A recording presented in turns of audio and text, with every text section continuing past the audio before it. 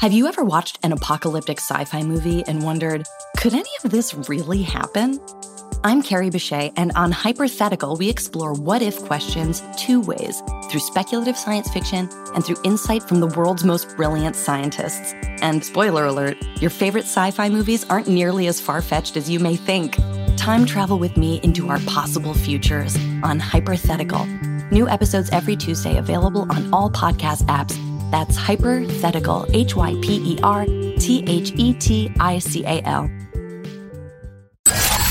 Spanning the nerd world and feeding your fandom. It's time for the Down and Nerdy podcast. Here's your host, James Witham. We always hit the music before we walk down the aisle. It's episode 380 of the Down and Nerdy podcast. I'm James Witham. No time to waste for this week's show. So many amazing guests to talk about. Going to have members of the cast of Heels from Stars, the brand new series that is just incredible. Also going to talk to the executive producers and showrunners of brand new Cherry Flavor, the horror series from Netflix. Also going to have a couple of guests from Awkwafina is Nora from Queens from Comedy Central too. And this show is going to be filled with the best reviews of the week, both spoiler-filled and spoiler-free. We're talking about Titans, Stargirl, Batman The Long Halloween, you name it, it is on the show this week. Let's start things off with the executive producer and showrunner of Heels from Stars. Up next on the Down and Nerdy podcast. Hey, this is David Bazuz from Gotham, and you're listening to the Down and Nerdy podcast. Get ready to walk that aisle because Heels premieres on Stars on Sunday, August the 18th, wrestling drama starring Stephen Amell and Alexander Ludwig. It's a fantastic series, and I was lucky enough to get to sit down with some of the members of the amazing cast and the showrunners and producers of the series to talk about what you can expect. As a matter of fact, how about I start things off with executive producer and series creator Michael Waldron and showrunner Mike O'Malley, and hear what they had to say. Guys, thank you both for taking the time today. I really appreciate it. Heels is definitely a great family story, but there's also a lot of drama surrounding the territory wars of regional wrestling promotions. And if you're not a deep-cut wrestling fan, you probably don't know about those battles. So was that also a really exciting part of the story that you wanted to tap into, and how many people it actually affects? Yeah, I mean, the rich mythology of the history of wrestling, like we're fortunate that we get to pull from all of that. I'm a lifelong fan, and so I've been consuming this stuff forever. And so it's an interesting thing when you're telling a story like this, and that you want to strike a balance of how do you reward all of the passionate wrestling fans who are going to tune into this and see the very authentic, specific things that they know and be excited by that. At the same time, how do you invite in a sizable portion of the audience who maybe has never watched wrestling? And how does this show become sort of a gateway into how they can fall in love with it? I think that what I was always, my lighthouse for the show was that wrestling is ultimately a creative endeavor.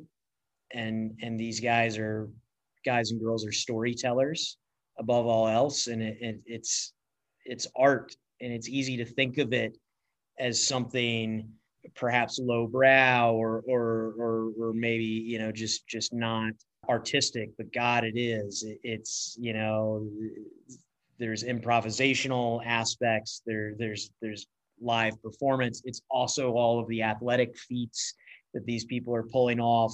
And so just tried to celebrate that in a ways that whether you're a wrestling fan or not, you'll watch it and you'll be thrilled and you'll say, wow, it's fun watching people be this good at something. Yes. And I think that one of the things that is interesting now about any kind of entertainment, any kind of theater company, radio station, podcast, certainly there's a scene in the second episode where Charlie Gully, the rival promoter, is upset because Jack has trashed him on a podcast. Now, I don't know how many people listen to the podcast. To Charlie Gully, it could have been, 1,000. But he takes it so personally, and he says he's messing with my business. And I think anybody feels that way. If somebody is in a small town and they have an Italian restaurant, and then somebody else opens an Italian restaurant, and obviously you're going to have an opinion about it. But if you go in the newspaper and say they make the worst chicken parm, they make the worst pasta, and somebody's saying that, people be like, what the hell? Like, why are you messing with my business? And, I think that there is a feeling that there isn't enough. There aren't enough fans to go around in this particular. That's what in the story, that both of these promotions are getting bigger and better.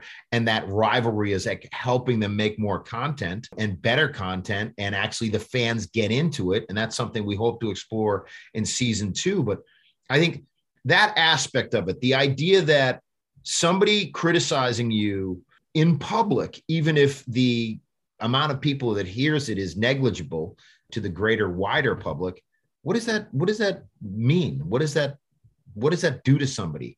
That's what I kind of like about it. And it motivates people to get back at those people. And also it motivates them to be better. There's so many iconic arenas throughout wrestling history. And did you all kind of want to make the Dome itself feel like its own character too? Because there's a part in one of the episodes, I can't remember if it's 2 or 3, that kind of shows just how important everybody feels like the Dome is. Yes. Michael, talk about this, because just and maybe this just comes from growing up in Atlanta, but I just remember talking about the Georgia Dome, like my parents talking about we're going to go down to the Dome to see the Falcons play. There's just something about the Dome was so cool. It instantly sounds mythic. And so Mike and Pete and our amazing production designers and the whole team, they did such a great job of turning the Dome into a cathedral, really, because that's the whole thing, is that Jack takes small town indie wrestling as seriously as anybody could take it.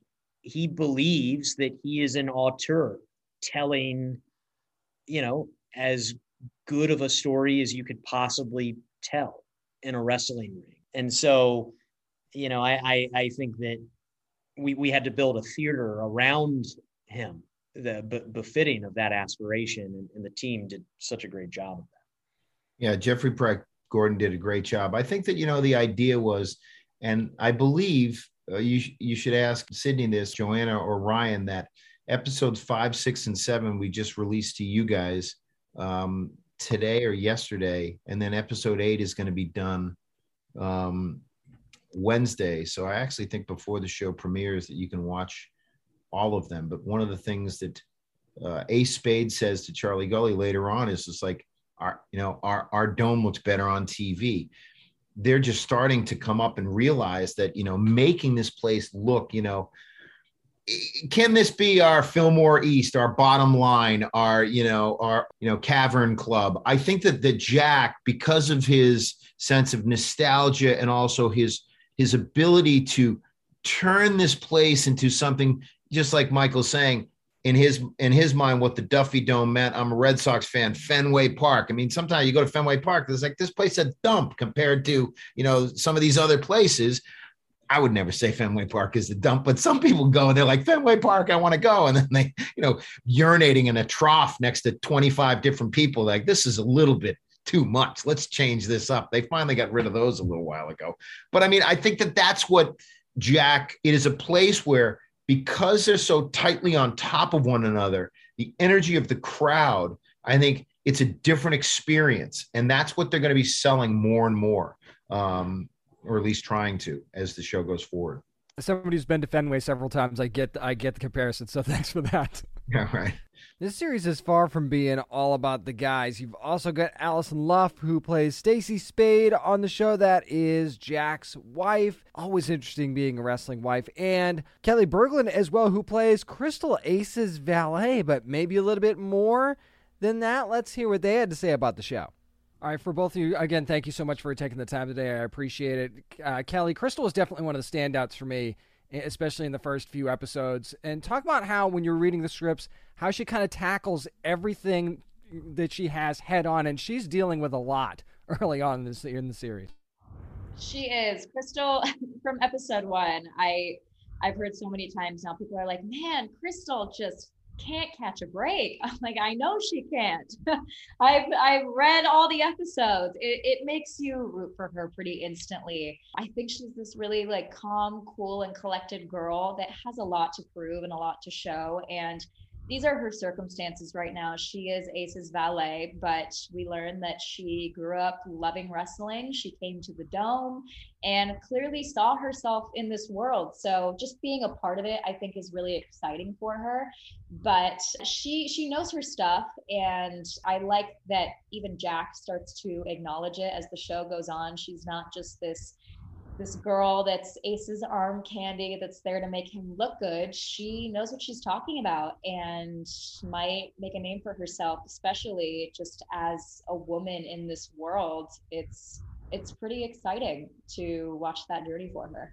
Allison, for you, being a wrestling wife already isn't easy as it is, but then you're also a wrestling promoter's wife as well. So I feel like, Stacey's patience and understanding is at like max level right now, but how difficult is this on her really? What is the most difficult is as someone who is married, and I like to think of as Stacey as the queen of accountability, and I think that that's an important attribute in any partner. And as someone who is married, it's important that you want to see your partner thrive, because if your partner is thriving, then your unit, your family unit, your marriage is thriving. When you see your partner confident and happy in what they do, then you thrive as a unit. And so I think Stacey has, sure, she's got a lot of patience for Jack, but I think she also just is trying to get him to question whether this is really his dream and what truly makes him happy, or is this the dream that he's living for his, late father? Is it his father's legacy that he's trying to live through, or is it truly his dream? That was just a little taste of some of the roundtable discussions I was a part of with the cast and executive producer and showrunner of Heels from Starz. Make sure you're watching that premiere this Sunday at 9 o'clock Eastern Time on Starz. It really is a good, just hometown show that if you're a wrestling fan, you'll love it. If you're just if you're a family drama fan, like a small town family drama fan, you are just going to love this show. So make sure you're watching that. I'll have more from my interviews with the cast of Heels next week on episode 391 of the podcast. Going to be talking some other members. Mary McCormick, Chris Bauer's going to join me, and a couple of others as well. So, yeah, you're definitely going to want to come back for that. But thanks to Michael Waldron, Mike O'Malley, Allison Luff, and Kelly Berglund for joining me this week. Up next, going to head to Netflix and talk about brand new Cherry Flavor. Executive producers and showrunners Nick Antosca and Lenore Zion join me next on the Down and Nerdy Podcast. Hi, this is writer Mark Miller, and you're listening to the Down and Nerdy Podcast. Time to head back to the 90s and get our shot at the big time. The mind-bending series, brand new Cherry Flavor, limited series hitting Netflix today, Friday the 13th, and I got to sit down with executive producers and showrunners, writers, Nick Antosca and Lenore Zion, and they had a lot of interesting things to say about the series. Check it out. All right, so right away as I'm watching this, I feel like it couldn't come out on a better day than Friday the 13th. I mean, sure, it's horror, but it really feels like so much more than that, too. How would you describe the series as a whole for anybody that's going in fresh? Well, it's a nice comedy about a director trying to make her movie in LA. I mean, we consider it very comedic, but in all seriousness, it's a genre hybrid. It's horror, it's surreal, and it's a revenge thriller. With a very particular tone, with the casual acceptance of the bizarre all around you. And vomit kittens. Yes. Yeah. I will say that there was more than a few times that I said to myself, even very early on, like, what the hell did I just see? This is crazy. How did you come up with that idea for the kittens? Well, we love kittens. Lenore. It's Lenore. That was all Lenore's idea. Who knows who came up with we just love kittens. You're the mother of kittens. No, it was we were just talking about the book and how to adapt it into a show, and that idea seemed to speak to a lot of the themes and ideas that we were talking about. Lisa she's a creator, and she has a bunch of stuff inside of her that she's trying to get out and put out into the world.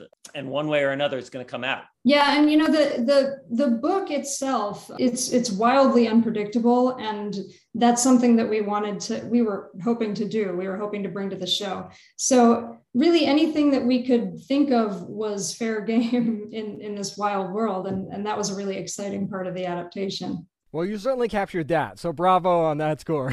You definitely did that. I kind of love that this is set in the early 90s in LA. Why do you feel like that's kind of the perfect setting for this story that you've got? For one thing, the basic plot, being an aspiring filmmaker, she nowadays could just take her phone and make a movie if she really wanted to. So we wanted the actual challenge and stakes to be there, and they were there if we kept it in the 90s. Yeah, and just the vibe and energy of it. Like the book was written in the 90s, obviously set in the 90s. Todd Grimson watched a ton of horror movies and like cheap thrillers from the late 80s and early 90s. So all that kind of was baked into the feeling of it. And then when we were thinking about like how it would look and feel, we were watching a lot of those movies and trying to capture some of that energy. And it just wouldn't be the same if it was in the present day. There's too many screens, like you don't want social media and all that stuff. Like it just is a different kind of thing. It just felt really early 90s. I felt like not having cell phones is a game changer too. Oh yeah. I think all horror movies, unless they are literally about phones, are better if they're in 2002 or earlier. I totally agree with that. And I got to say, I think that Rosa Salazar has been pretty much perfect in almost anything that she's been in. So talk about what she brings to that role of Lisa Nova. Everything. She brought everything. Her range is unbelievably wide. She's capable of being a really, really strong character while also being vulnerable. She's got great comedic timing. We really needed somebody who is able to do everything, and that's her. She is a perfect Lisa Nova. Yeah, and then the character is, that was really the driving force for us originally, like why to make this show, the character in the world. And we needed like that perfect actress who could bring that kind of amorality that you still sort of love, right? Like you identify with her, I think. And at the same time, like, you like, what are you doing? What? No, like, stop. It's a terrible.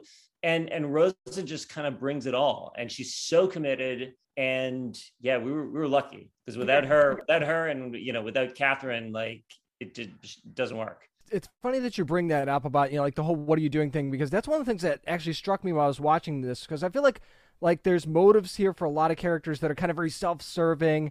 And while there isn't kind of a traditional like hero villain in the story kind of thing, do you feel like viewers are really going to question, like maybe who's in the right here just across the board? Well, maybe, but Lou is definitely, he's the bad guy, right? And no doubt. Yeah, no doubt about that.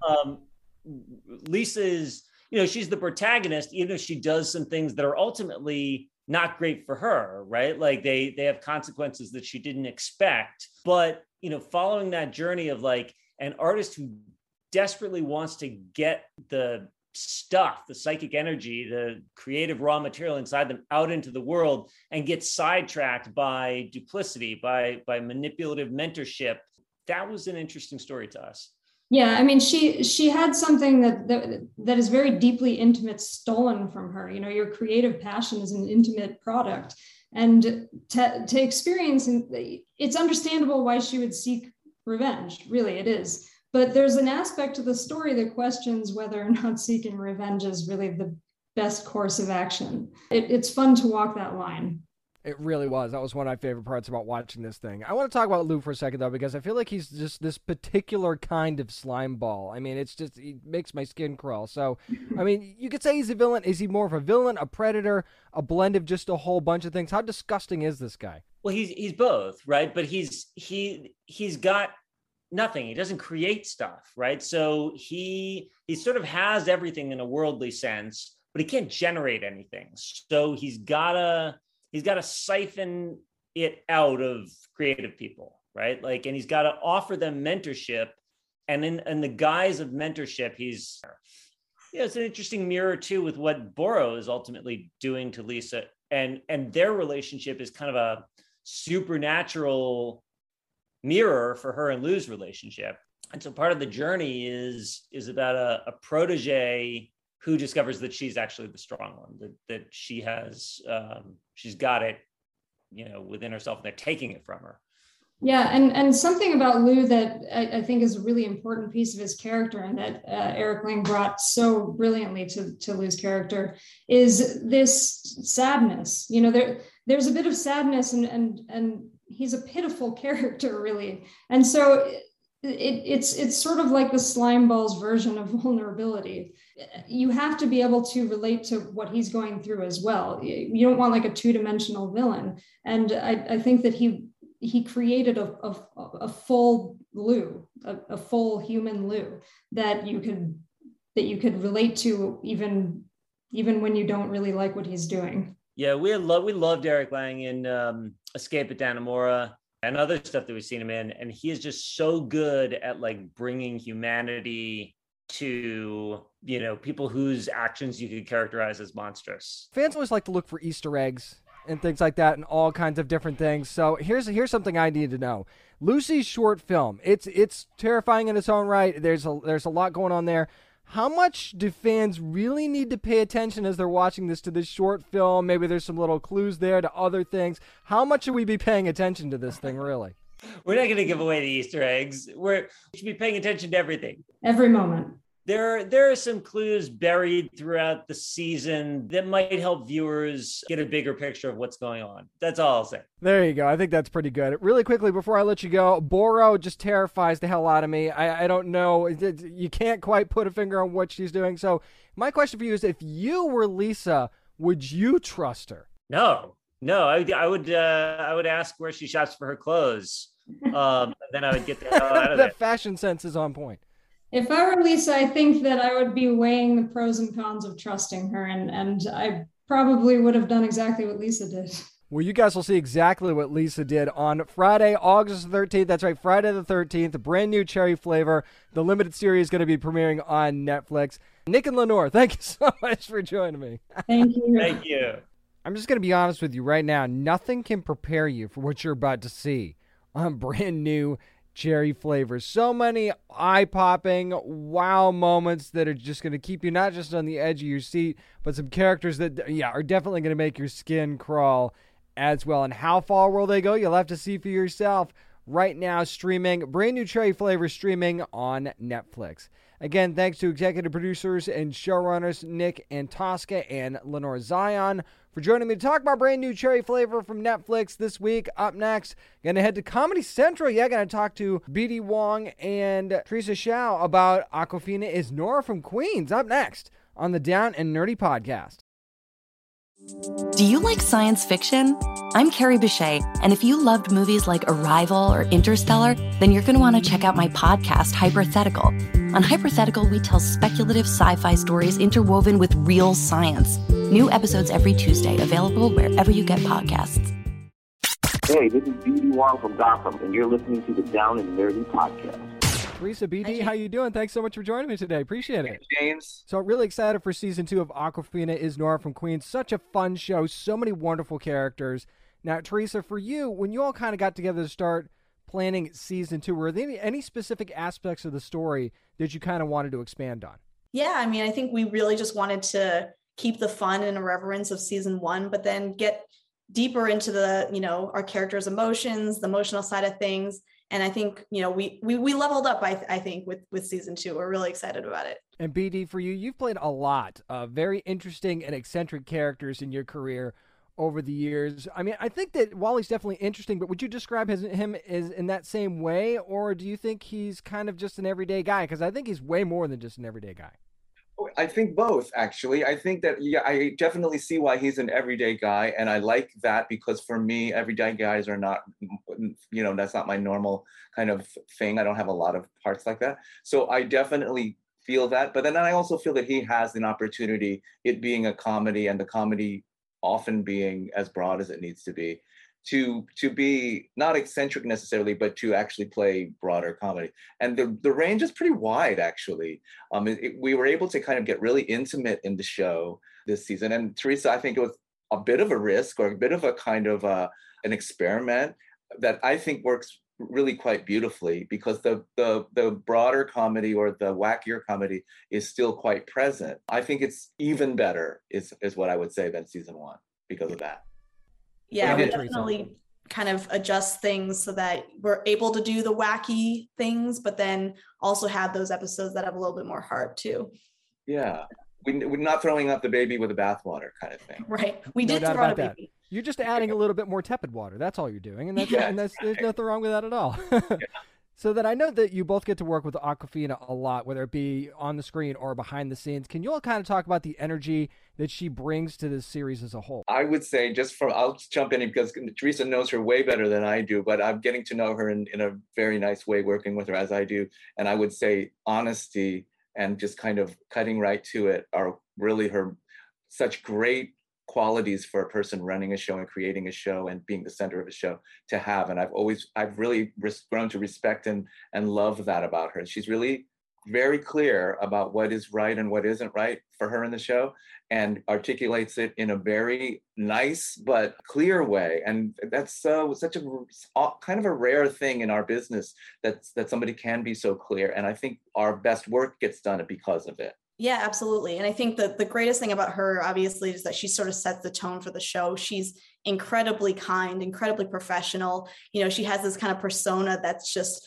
oh, a stoner. She's crazy. She's all over the place. But at the same time, like she's really, really smart. She's really, really funny and very professional on set, like BD said, and kind of sets the tone for, you know, she knows everyone on the crew. You know, it's a really, really fun environment, and it's always a pleasure to kind of work with someone like that. Absolutely. BD, for you, one of my favorite episodes of last season was when Wally took Brenda to the dinner theater. I don't think I can forget that episode because it was so hilarious. Tease for us a little bit, though. Could we actually be seeing a little bit more with Brenda and Wally this season? Maybe things getting a little more serious? I don't know. I think it's okay to say that yes, it does. And how it does and what happens, I won't say, but I will say that it has been really my first on-screen girlfriend or boyfriend, actually, and in a way that is really kind of surprising, but I really am enjoying having that experience, because it is through a kind of a personal relationship, like a loving relationship, that you can have intimacy and communication and good things that make things really three-dimensional. Yeah, I think the main thing to say is that they get a little bit closer, and that as a result, it affects Wally's relationship with Nora. As all of the characters in the show in season 2 are changed or changing, that affects their relationship to Nora. And that's kind of what the second season spins on. Absolutely. Now, I don't know how you can watch this show and not love Lori Tan Chin, and I think that is especially true for the first episode of season 2 when you guys get a chance to see it. So, Teresa, how much fun is it to write a character like that? And for BD, for you, talk about the dynamic between her and Wally a little bit, especially with him getting back out there on the dating scene, because that's going to be fun. Yeah, no, Lori is a joy. I mean, she is what, you know, when you meet her and you hang out with her, she really does embody that grandma attitude of, you know, when Nora was sick last season, she actually made her a soup. And this was even before we filmed that episode. Of course. And so, yeah, it was really sweet. And so, you know, she's sweet, but she also has this like edge to her because, you know, she's an OG and she's been through it, and it's really nice. And we're so happy that she's kind of been able to let go and be able to do her own thing on the show. And we kind of just let her free. So it really is like a playground for her. And, you know, she brings her own props and she feeds everybody, and she really relates to that maternal energy that is so important for her to have in her relationship with Nora, because it's real. And I've known her a long time. She was in my first show that I was ever in. So we came up together, and she really looked out for me then, even when we were much younger. And it's so nice to see somebody kind of finally finding a place. She's done a lot of great work over the years, no question. But this is a particular situation in which she's being given almost a kind of free rein. And it really shows. This is why people love her enough, because she's authentic to who she is as a performer. BD, speaking of which, you actually got to go behind the camera, direct an episode this season 2 premiere, if I'm not mistaken. So what was it like getting a chance to do that? It's actually episode 10. I know why. Oh, okay. Seven. There was a press release, and the wording of it was they bundled whatever. That's why I got it. Okay, there we go. Yeah, it wasn't. I'm debuting in season 2, and I directed season 10. I mean, episode 10. Seven. Sorry, there are 10, and I was 7 out of 10. Hopefully we get to season 10. I mean, why not, right? But it was great. It was really, I'm very grateful to Teresa and Awkwafina for asking me to do it. And I was pleased as punch to take it on and enjoy the, I think if I was going to direct an episode of a television show, which I've kind of resisted over the years, the concept of it, if I was going to do it with people I really liked collaborating with, and if I was allowed to collaborate, which they allowed me to do unbelievably, really in really a very nice way that made me feel really included, that is the way that one should be able to do it. And I really was grateful that this was the way that I was able to do it, because it really made it fun for me. And then I'm acting in the show at the same time, so I'm exploring and discovering things about the character as we're doing it. So it was kind of wild. Such a special episode. It's probably my favorite one of the season. So yes, that's nice. It has a special identity and a special emotional kind of resonance. Interesting. So Teresa, as you go into a second season of a show like this, obviously you've probably, like he said, you've known Awkwafina for a while, but when you get to work with a cast for a full season, you come back for a second season, do you get kind of a sense as you're writing, you go, okay, I know this would work well for this person, and maybe you know that a little bit better going out in the second season, so that allows you to stretch things out a little bit more? Yeah, absolutely. And I think the lucky thing is working with this amazing cast, we know exactly what they can do, and really leaning into that. I think partly just getting deeper into the characters and having, talking more to Nora and kind of figuring out like, what do we want to say? What are the themes we want to say? Those were all things that, obviously season 1, we're sort of establishing everyone, trying to figure out the show, learning on the job. And season 2, it really feels like, again, that we kind of leveled up in every element across the board. Really quickly, favorite episode from season 2 you can't wait for fans to see? I already said mine. That's BD's episode. Yeah, and I'm partial to 207 too, because I directed it, but I also really love 204. I worked with a really dear friend, Cindy Chung, in that episode, and I really, I'm looking forward to seeing that episode. They're all like, little children. It's hard to say which one is your favorite. It is hard, yeah. No doubt about that. But it's all good, and you're going to see that August the 18th. That's when Awkwafina is Nora from Queens premieres on Comedy Central. Catch up season 1, by the way, on HBO Max. 2, by the way. Teresa, BD, thank you so much for the time today. I appreciate it. Thank you so much, James. And it's one of those shows that maybe is flown under the radar for you, maybe you missed. There's some little twisty elements for it. If you think this isn't a nerdy show, you haven't watched it yet. You need to see it for yourself. Awkwafina is Nora from Queens on Comedy Central, premiering on August the 18th. Make sure you're not missing that premiere. Again, thanks to BD Wong and Teresa Xiao for joining me this week. Up next, time to dive into the reviews. Marvel's What If? We'll start with that and some spoilers next on the Down and Nerdy Podcast. Hey listeners, this is Peter Shinkoda from Daredevil. I play Nobu, and you are listening to Down and Nerdy Podcast. What a perfect way for Marvel Studios to introduce animation into the mix. It's Marvel's What If, which is now streaming on Disney+. Not only am I going to give you some spoiler-filled review thoughts on this first episode, I'm also going to talk about a press conference that I attended for What If. And one of the things that really said a lot to me was when director Brian Andrews was talking during the press conference, and he actually said, when talking about the series, he said, things are so different, so weird, so crazy, it just opens the floodgates. We could do whatever we wanted to, and that was quite exhilarating, to be able to play in that way. And you actually saw that in full display in this first episode of Marvel's What If, which is Captain Carter. And no, I'm not going to get into the whole, Twitter name-changing controversy thing. Whether you loved it, you hated it, you thought it was disrespectful, it ended up being brilliant marketing on Marvel's part because it worked out very well for getting people to talk about this series. But if you look at the episode on its surface, Captain Carter is a hugely interesting character, and the situation for how it goes down, like what happens to Steve Rogers to make Peggy Carter have to become Captain Carter. And I love that it's that split decision on her part too, right? That she has to make a call as to whether or not she is going to be the one that does this. And she absolutely does.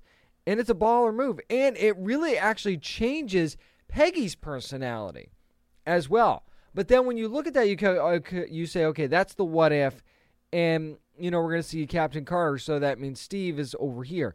And he's not at all in this episode. Now, he is not, big man on campus, Captain America, Steve Rogers. But you get to see that no man left behind or no person left behind personality from Steve Rogers. You get to see the kind of man that he really is, whether he has the shield or not. And what they put him in, I guess I won't spoil that. Maybe you've seen it already, but I don't want to spoil that. Like what they put him in and the role that they do give him, or that I should say Howard Stark gives him, was very eye-opening, very surprising, and very cool at the same time, too.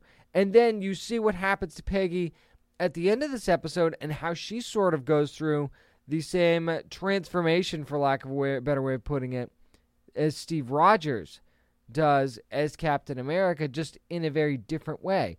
So to me, this was just the tip of the iceberg of a show that really does have these endless possibilities. And these actors that are clearly just very happy to be doing these roles again and doing something different. As a matter of fact, the director, Brian Andrews, was talking about that as well, and he said it was the general genuine happiness for them to be able to riff on the characters a little bit, and they would start getting really into it, I think. And he talked about how it was a spin-off of what they originally did, and they could sort of do it differently, and that they were surprised at what exactly was being done differently as well. So it's almost like they are watching the show along with us for the first time and reacting to these things too, because imagine being like a Chris Evans and you're Captain America for all of this time, and you're playing this certain version of the character, and then all of a sudden it's this different Steve Rogers, right? And that's something that's a really, really cool thing to play. And for Haley Atwell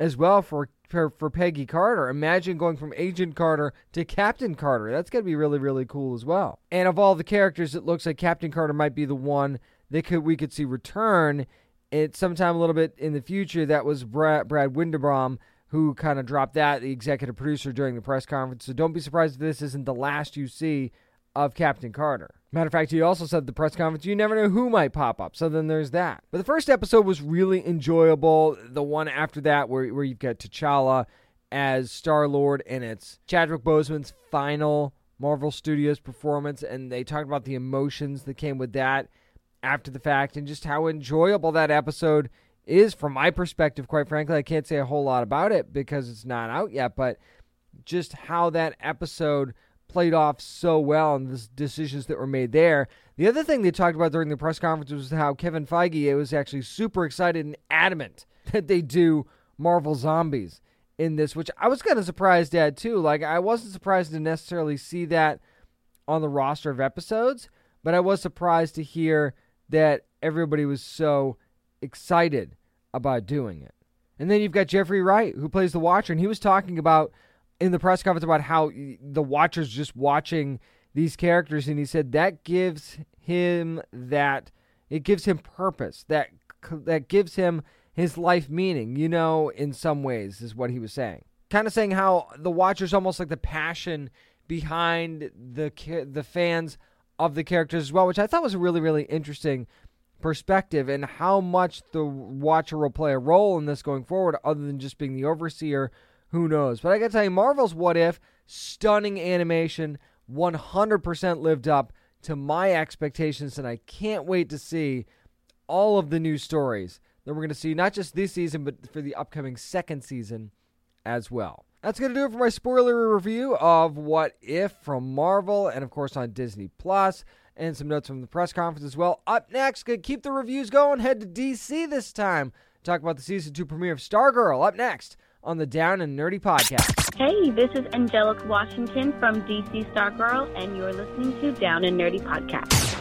It's summertime in Blue Valley, and that means my spoiler-filled review of the Season 2 premiere of DC's Stargirl on the CW. So yeah, get ready for some serious spoilers, and I will have a spoiler-free tease of the second episode as well. But you pick up after, of course, the Justice Society of America, the brand new Justice Society, has defeated the Injustice Society, and it seems like all would be good in Blue Valley, right? But there's one person who doesn't seem to think so, and that's Stargirl herself, Courtney Whitmore. I gotta say, I was a bit conflicted about how I felt about Courtney in this episode. And in a manner of speaking, it's classic Courtney, right? Because she was all about being Stargirl from the get-go, right? The second she found the staff and heard the story, she was all about it regardless, right? But now she's really just letting everything else take a back seat to being Stargirl. And she's just, and it's funny, I think it was Yolanda that put it the best way, like she was looking for a fight, right? When there really wasn't one at the time. She wasn't really celebrating the victory, celebrating the quiet. And even Pat told her the same thing. He's like, look, you need to chill, sort of thing. And it turns out, she was neglecting her schoolwork and some other things. But here's the thing that she's neglecting that I think is the most glaring. And I think the episode points this out.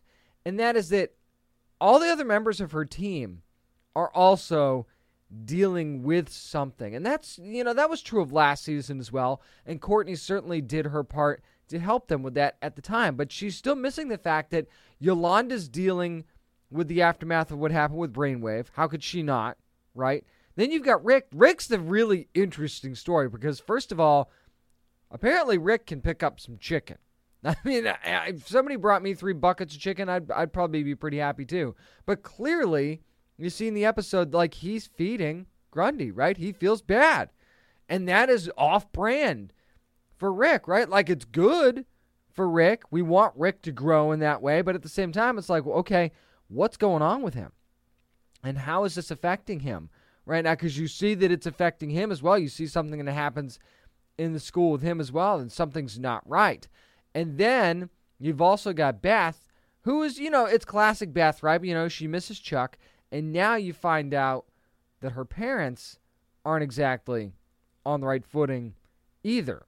So all of her team members are dealing with different things, but Courtney's stuck on the fact of, what if there's another villain out there? Now, granted, we already know, like, from the previews for this season, that she's right. There's going to be more villains, okay? So it's not like this isn't justified. But in the moment, she has to choose, right?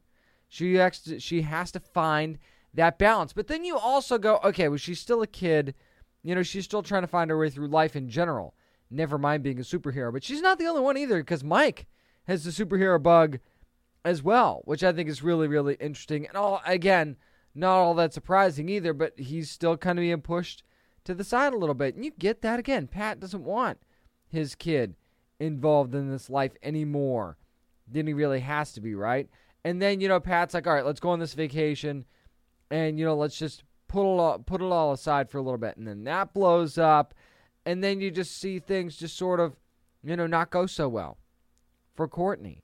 And really, I thought that was the thing about this episode, is that this team needs to learn how to unwind, and they have to learn to let go of the superhero stuff.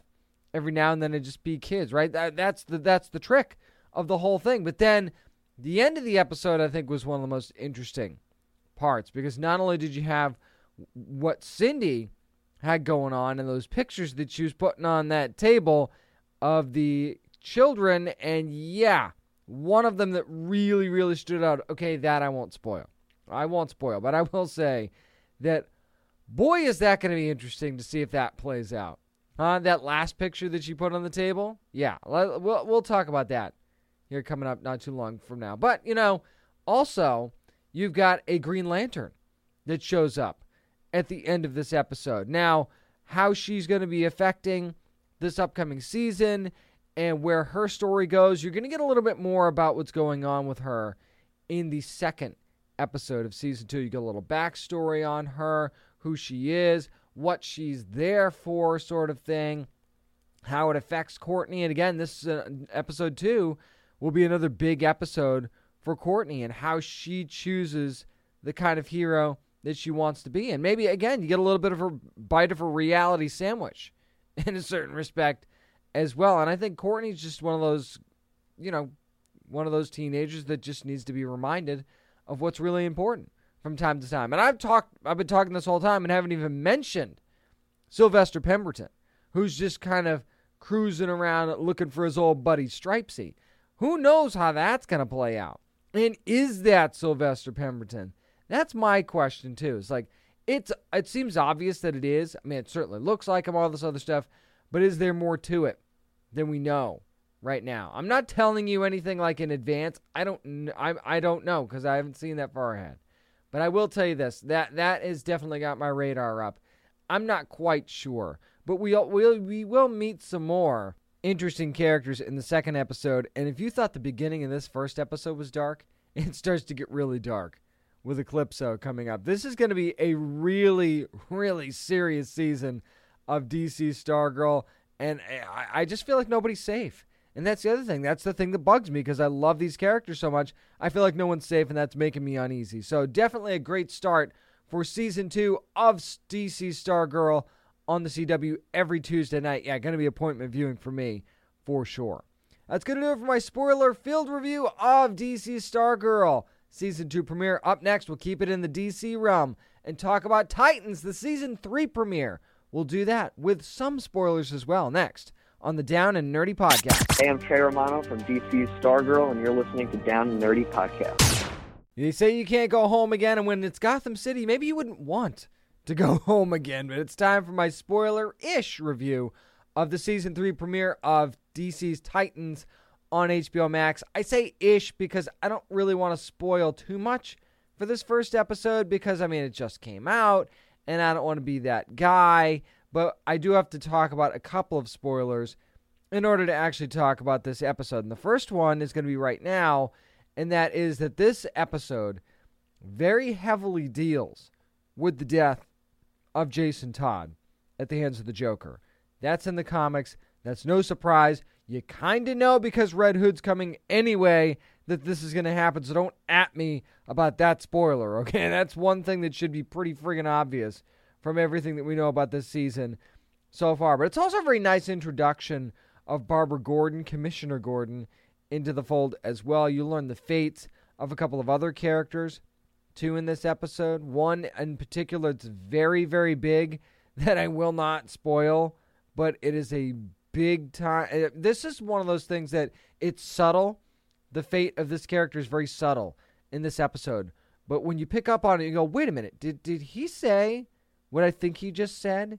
And that's where this is going to go? And yes, that's exactly what he said, and that's exactly how it's going to go. So, and sorry for that being vague, but if you haven't seen the episode yet, this is something I don't want to spoil for you, because I actually had to take a pause for a second to see if I heard it right, and I did. But the aftermath affects so many, not just, Dick Grayson, not just Bruce Wayne, but also the Titans team as well. Starfire has a pretty big opinion on it, as a matter of fact, maybe not necessarily a popular one. And then, Barbara has her reactions as well to this whole thing. And the dynamic to me between Barbara and Dick is very, very interesting. It's very kind of, there's respect there, and you could tell there's something going on there, but there's also a little bit of animosity in there mixed in as well. And Barbara's feelings towards Bruce are very, very interesting and very, very heated. But you kind of get that sense for this particular Bruce Wayne, right? You picked up on that a little bit last season. And this season, like Dick is just, he gets really angry at Bruce. And you kind of could almost understand that. It almost brings that realism aspect to the story. I mean, you've seen this in the comics before where they're kind of at odds. And you've seen, them kind of go back and forth a little bit. And you've seen, quite frankly, Bruce can be a little cold at times, right? There's no denying that. Even if you love Batman, you understand that Bruce Wayne can be a little bit of a cold dude. And you really see that on display, at least to me anyway, in this first episode of Season 3 of Titans. I think you really, really get that side of Bruce that shines through. And he's not always a likable guy, quite frankly. And that's okay, too, by the way. Just going to throw that out there. But here's the deal. They do a really, really good job with how they frame this first episode. There's actually a scene where it's Bruce, Dick, and Barbara in the same room together. And that scene to me was just so intense and stood out so much in this episode that I really, really loved it. You also had a really, really good scene, actually several, if we're being honest, with Tim Drake. You do get introduced to Tim Drake in this episode, and just his personality is just so, first of all, you love him automatically because of his passion for the Batman brand. Quite frank, for lack of a better way of putting it, he's just a Batman fan, and I really, really love that about this character. He's a smart kid. They don't shy away from that at all. He's a kid who loves his family. You get that on display as well.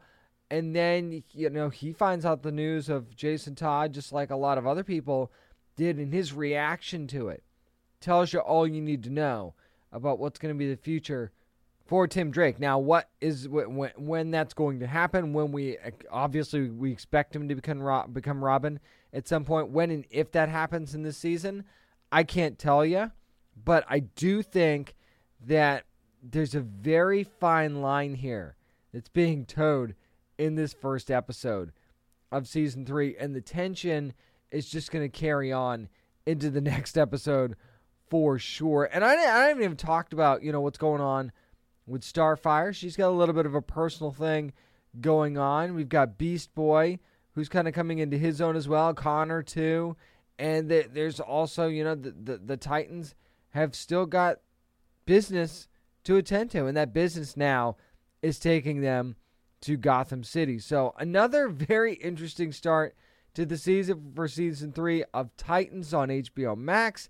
I can't wait to see the fan reaction to a couple of the things in this. I'm already seeing some of it from the episode just being out for a day. Yeah, this is going to be a really interesting ride. The second episode doesn't disappoint either. That much I can tell you from what I've seen of it. So yeah, make sure you're watching Titans every Thursday on HBO Max. Yes, episodes released weekly. Deal with it. It works. It's great. That's going to do it for my spoiler-ish review of the Titans Season 3 premiere. Up next, we do have time to squeeze in one more. Yeah, another review.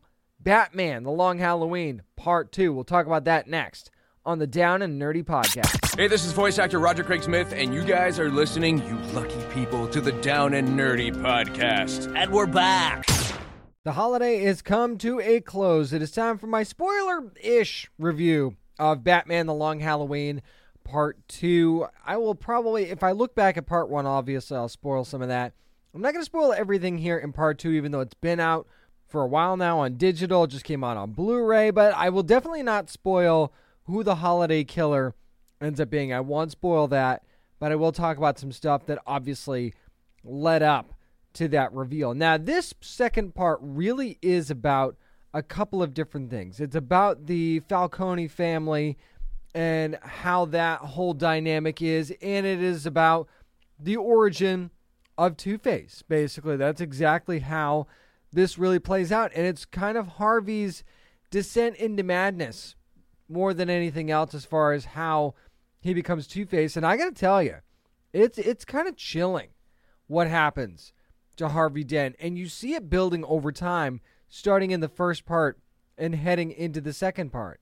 Now, it all kind of makes sense in the end, I will say that, but at the same time, of all the portrayals you see of Two-Face becoming Two-Face in any sort of media, which we haven't really gotten a true origin of Two-Face in anything up to this point other than in the Nolan movies, of course. This one is the most chilling, though, for sure, because they played the long game here, pun absolutely intended, and it really worked out for the best. And I gotta say, what Josh Duhamel ended up doing with this character, voice-wise, and that portrayal was absolutely amazing once that transformation was made. And then you see how quickly Two-Face can just sort of get things together and be super ultra dangerous right away. It is just downright scary how good that was. And I also have to say that, taking it back to the beginning of this movie, how about Poison Ivy? Like, she's not a huge part of this movie, but at the same time, you see just how dangerous she could be and how formidable that she absolutely is and what she can do. And also, it's like a be careful who you associate yourself with sort of thing, because what Carmine Falcone ends up doing is recruiting all of these villains of Gotham, these supervillains, and it sort of backfires in his face a lot. So, that is a point of contention within his family as well. You see Sophia we see a lot of Sophia Falcone in this movie too, and I think that the bond that she kind of shares with his daughter and what systematically is happening to his family is really interesting. I don't know that the attempt here is to make Carmine Falcone a sympathetic figure, because I don't know that if you're a Batman fan or if you're just a comics fan in general of DC, you can have any sympathy for Carmine Falcone. And I mean, he is a mob boss at the end of the day. It's hard to really have any sympathy for this guy. They try. I didn't necessarily. Does his family go through a lot? Yeah. Is it okay what's happening to his family? No, it's not. But at the same time, the guy's still Carmine Falcone, and he's still responsible for a lot of suffering. So it's hard to really feel sorry for a guy like that. And there's a couple of callbacks with Bruce and Carmine Falcone's family and what was going on with Bruce's family and the Falcone family that's kind of interesting, that's interwoven into this as well. So I really like the Falcone story in this. That might have been my favorite part of these two parts of this, actually. And, the Maroni family factors in there as well, but the systematic way that the holiday killer chooses their victims and what, who dies when is a really, really interesting aspect of this too. The only real complaints I have about this movie are I really thought they kept teasing Calendar Man being a bigger part of the story, and then we don't kind of get that in this at all. I was really hoping we'd get a little bit more Calendar Man. Maybe you say he drops a little bit of a clue that helps Batman at one point.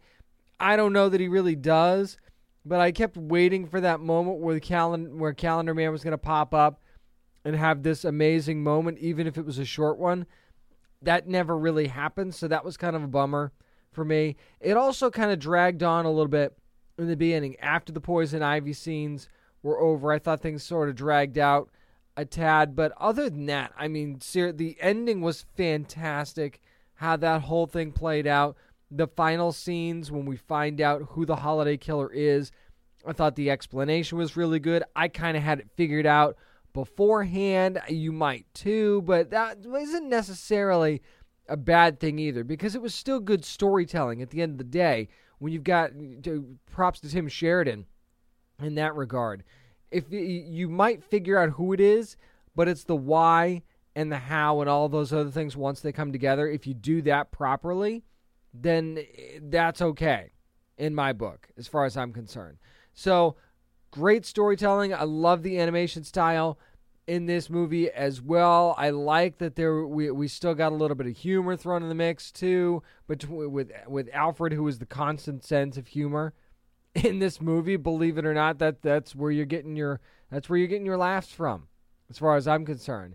And then, of course, Bruce and Selina, those were always really good scenes, and Naya Rivera in her final performance does a great job as Catwoman Selina Kyle. I said it before and I'll say it again. It's a shame that we'll never get to have her in that role again, because I thought she did great. And yes, there is an end credit scene. Where that's going to go, it should be very, very interesting as well. I won't spoil that either for you, but definitely a fitting two-parter, Batman The Long Halloween Part 2, now available. There will be a 4K release coming up to both parts, and I'll keep you posted on that as well. Not only is that going to do it for my spoiler-ish review of Batman The Long Halloween Part 2, that's going to do it for this week's edition of the Down and Nerdy Podcast. Going to change things up a little bit this week because there was just so much stuff to review and so many great interviews. Thank you so much to my amazing guests that were on the show this week. And check out what we've got going out online at downandnerdypodcast.com and on social media at downandnerdy757 on Twitter and Instagram, and at downandnerdy on Facebook. Remember, you never have to apologize for being a nerd, so let your fan flag fly and be good to your fellow nerds.